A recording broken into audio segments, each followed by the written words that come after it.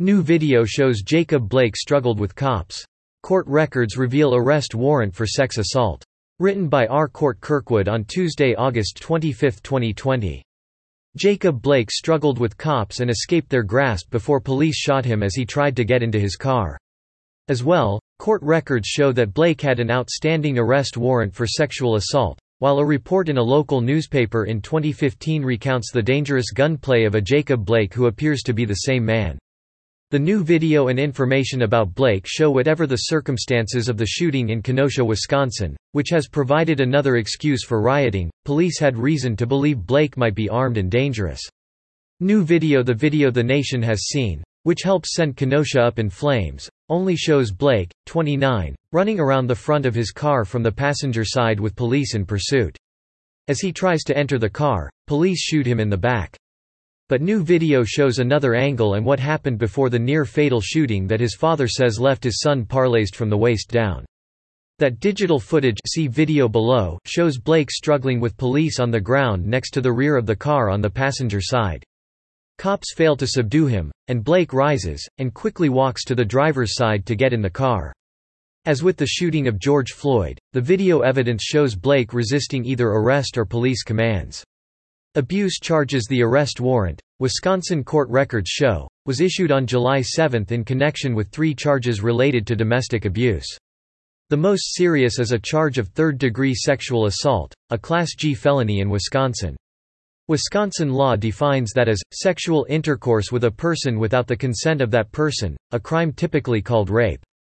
It also includes intentional penile ejaculation of ejaculate or intentional emission of urine or feces by the defendant or, upon the defendant's instruction, by another person upon any part of the body clothed or unclothed of the complainant if that ejaculation or emission is either for the purpose of sexually degrading or sexually humiliating the complainant or for the purpose of sexually arousing or gratifying the defendant. A Class G felony is punishable with a $25,000 fine or 10 years in prison or both.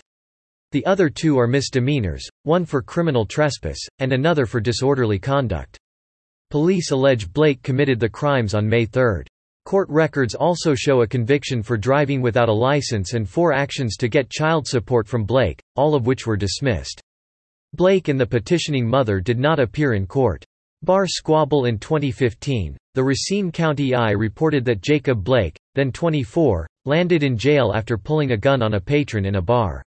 And when the bartender ordered him to leave, he pointed the gun at patrons through the window.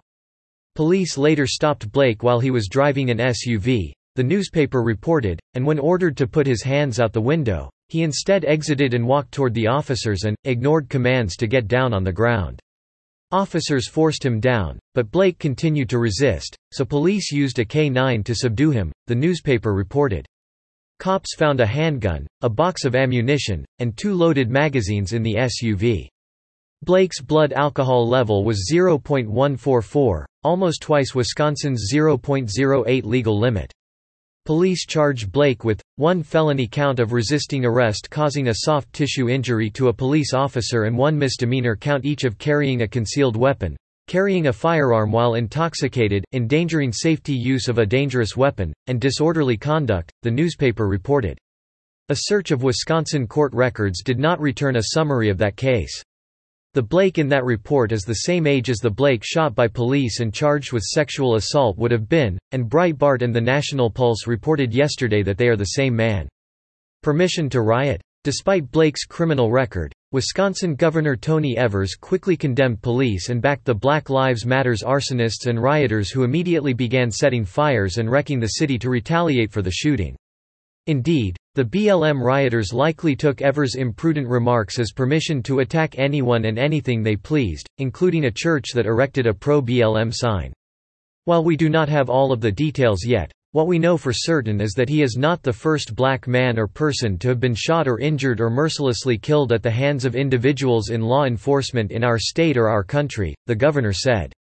Evers said he stands with the rioters and accused elected officials of failing to recognize the racism in our state and our country for far too long.